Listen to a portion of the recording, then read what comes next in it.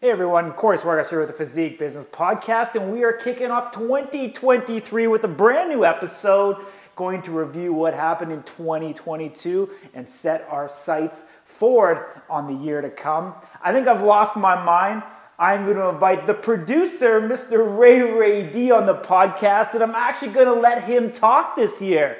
Everybody advised against it, but against my better judgment and everybody around me, I'm going to bring him on. Reyrey, what's going on, my man? Thank you very much for having me. Wow, it feels nice to be not censored. Woo! I know. In 2022, I think we put a muzzle on you, didn't let you talk. You know, all of your shenanigans that you do on a day-to-day basis and at the fitness shows. Oh no, let's not go there, I don't think. But Happy New Year, brother. Happy New Year. Happy New Year, brother. Happy New Year. So, obviously, there's a ton of excitement coming off the 2022 Mr. Olympia contest that took place in the middle of December in Las Vegas. We have some returning champions like Chris Bumstead, and we've got some new champions taking place. Obviously, that kickstarts the year off. I actually kind of like it being in December. I know it's moving back to November in 2023 and moving back to Orlando, Florida. They're taking it out of Las Vegas next year. They are. They're going back to Florida. Oh. So, but it sets up really well. Obviously, we've got some early shows in the calendar for contest, destinations across Canada starting off in February. But it feels like the momentum is high. I feel like there was a lot of excitement at this year's Mr. Olympia contest. A lot of different storylines that added to the intrigue all the way through. You know, obviously the industry right now and the economy as a whole, I think, is unstable. I think consumer confidence is, at an all-time low right now. People are holding their dollars very close to their chest. Mm-hmm. But what I think there's an opportunity in the marketplace right now is for authentic, genuine, one-on-one, personalized business to take place. I think the mass business, mass programs, uploading a program online, trying to sell a PDF, an ebook, doing things once, in this marketplace isn't going to cut it. I think people don't want cookie-cutter contest prep programs anymore. They want those one-on-one personal interactions. Custom? Those custom, just like the custom videos that you make for people. Mm-hmm. But they want customized program. They want that one-on-one relationship. They want to be able to talk to the individual that they're dealing with. And, I think more and more relationships are really going to win out. The relationships that the service provider and the customer has, whether it's at a gym, is the owner actually on site? Do they have a relationship with that person? Do they have a relationship with the gym manager? Whether it's going to a show, are they be able to create a relationship with the promoter? Are they accessible? If they have questions, can they get them answered? Is the promoter there to speak to them one-on-one?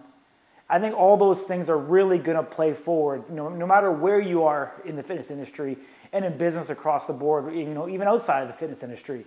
I think it's going to be crucially important to have that personal touch, that personal connection.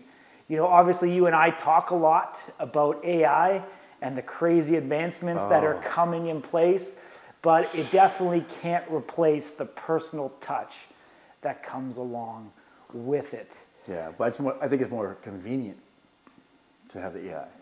For sure it is. Right? For sure Time management. For sure, it's just starting. It's going to revolutionize everything, man. It's going to make things so much easier. There's going to be chat bots. There's going to be things that are going to take place that will streamline people's businesses. Make it more efficient, whether it's SEO, whether it's, programming for, any type of copywriting, imagery. That all of that is being changed. But I think right now, far more importantly right now, I think everybody should be looking at it. I think people should be learning it. They shouldn't be afraid of it. Mm-hmm. They should be adapting the technology and seeing how they could utilize it within their business to be more efficient, to streamline, to drop costs down. What can they do themselves, and how can they be more efficient in a time-consuming manner by utilizing these tools to be able to help them run a more efficient and effective business? So have you looked at it overall, Ray? Are you going to be able to implement anything into your business that you've seen so far? Lots.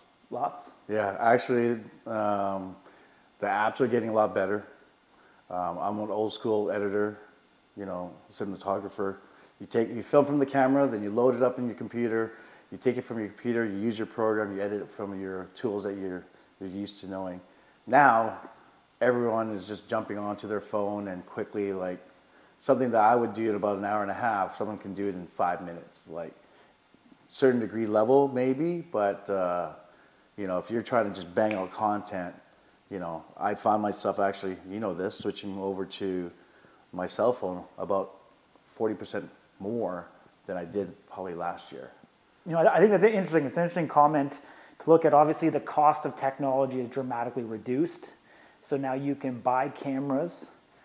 You can get access to editing equipment on a subscription basis on a monthly basis. That is way less now than it was before, when you used to have to straight out buy the program for thousands of dollars. Yeah. So I think a lot of those barrier to entries have been dropped. Obviously, with the increased growth of YouTube, you know, the tutorials, you know, things like Udemy, being able to learn these technologies has become more and more accessible. I think the user interfaces on a lot of these apps and editing tools that you talked about, you know, has become more user friendly, where you don't need to have a traditional education, go to the Vancouver Film College to learn how to use these editing apps. 2 years, 85,000. So I think it's definitely opened up. But I think overall, I think the biggest thing that people really need to look at, I mean, you know, with guys like yourself, is that it's really the cinematography and it's the storytelling and how do you tell it and the capture and the progression. You know, obviously, I think that's the most important part. I mean, it's easy to film a workout, easy to film someone in the gym doing a couple exercises, but it's like, how can you tell a story? How can you convey that message? And I think that's really where professionals like yourself can still be relevant in this market. Would you agree? Us old dogs still have some other tricks, right? We're just keeping up with the young bucks and then finding out that what we need to do on our computer is relevant to the project, but also then cutting it to the phone, because the phone has caught up so much now in tech. So it's a blessing, but like you said, you could watch master classes from these professionals, from Dr. Dre. If you want to learn how to do music, you go to Dr. Dre. You want to learn a cooking class, you go to Ramsey has his master class, right? Like, what do? You pay $49.95 and you're there for the next 12 weeks watching their shit. I'm like, so same thing with editing, same thing with filming. Like, you can learn your stuff from YouTube, and pick up some of these apps and just basically utilize your phone. Yeah. Right? Yeah. You know what, I think it's interesting because obviously now people are becoming more and more apt to pay for content, to pay for the education. Is that what you called it? Is that more apt? Apt? Yeah. Did you create that term? No. Is that a real term? It's a real word. Okay, cool. It's a real word. All right, I haven't heard that one before. Yeah, so they're getting more and more used to it. Obviously, you know, as you talk about masterclass, and obviously there's a ton of different programs that allow you to pay for content. And I think that's an opportunity for everybody listening here today. If you have a skill, if you have a craft, if you are a trainer, if you're a marketer, any type of business whatsoever, you can create these courses and now charge, even if it's a nominal fee, to be able to get or to teach other people how to do some of the skill sets that you do. I think whether it's selling, whether it's marketing, whether it's personal training, whether it's posing, there's a lot of different things that people can do.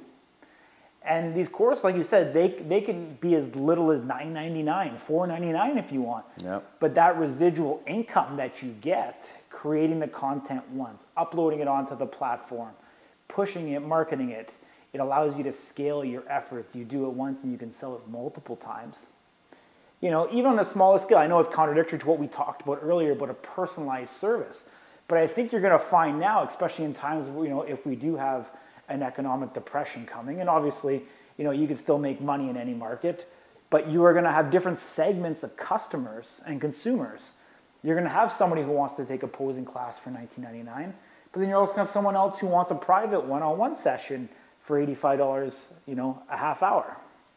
And so I think segregating those potential opportunities can allow you to hit a wider range of audience and have, you know, offerings at different price points that obviously reflect the amount of time, effort, and energy that you have to put into your business. Time is really key. Absolutely. So, I look back on 2022, I think there's a lot of learning experience. We're coming out of COVID, obviously getting back to in-person events, I think is critical. I think how fast, the media and the landscape is changing, how consumers consume information, how fast and in real time information is exchanged. Things happen in the world of live sports, and you take to Twitter and you almost get an instantaneous reaction, whether it's good or bad. People are acting, on emotion, but you're getting the real, the water cooler effect on social media in real time. When you used to go to the office and you talk about things around the water cooler, about the hockey game or about, any type of event that took place, and now it's happening on social media in real time, and people can share that, digitally. And I think it's a very unique thing to see how fast that information continues to flow. And I think it's important to keep that top of mind as we continue into 2023. And as we look at ourselves, as business people, as marketers, as promoters, gym owners, is getting that content out to people in a timely fashion and being able to actually produce a high level of content. Because I know we talked about before we got on here, Ray, we talked about content and the amount of content that you should be pumping out on a regular basis now is even higher than at any other time in history. Of my work history, yeah. So I think it's important to definitely look at that. I mean, you and I are trying to up our game. We're trying to work on the number of social posts that we're putting up across multiple platforms, trying to disseminate more and more information, try to bring value, try to bring opportunities, try to adapt to the ever-changing marketplace. I think that's the one thing that also kind of is top of mind going into 2023 right now, is how fast markets and industries change. I think the only constant is change. I think if you sit back, resting on your laurels and the things that you've done in the past, you're going to end up in trouble. And now, like I said, you can be on trend today, 6-8 weeks later, you can be off trend. And I think so always being on top of it, always adapting, always changing, I think is important to remain relevant, and actually to remain relevant going into the future. Because now, like, our attention spans are so short. People want to get that instant gratification. They want that instant and up-to-date reassurance that what they are doing or what you are doing is still valid and still current. And so I think staying up with the trends, staying relevant, being out platforms, being on social media, connecting with people one-on-one, I think are all incredible things. I know obviously we went in a bit of a tangent. We kind of did a bit of a recap here. We talked about what we think is coming. But I mean, overall here at the Physique Business Podcast, we want to get back to it. We want to get in line with some of the best professionals in the business, talking about, the core values of the business side of the fitness industry, what they're doing to make money, things that you can, pick up from them and benefit, because there's nothing better than learning from people that have already walked the walk that you want to walk. And so we're going to keep on continuing to push through here, get back to it, get on board, more and more episodes on a weekly basis. I might even let you come back, Reyrey. You weren't so bad. You think? Come on. Well, I could be your co-host. You could be. You could be the co-host. So. We'll bring another person in, and I'll just chime in when I know something about it. Exactly. About the topic. There exactly. You go. Yeah. All right, man. Well, all the absolute best. Let's have a kick-ass 2023, everybody. Stay tuned. If you want, give us a follow at the Physique Biz on Instagram. If you are listening on Spotify or on Apple Podcasts, we would greatly appreciate a review of this. The more people that know about it, the more frequently we'll be able to get back to this, the more motivation it gives us to continue to pump with the content. So please stay in touch. Let us know if there's anything you want to hear. Our DMs are always open. We'd love to be able to curate our content to what you want to hear. Let's rock it. Let's kill it.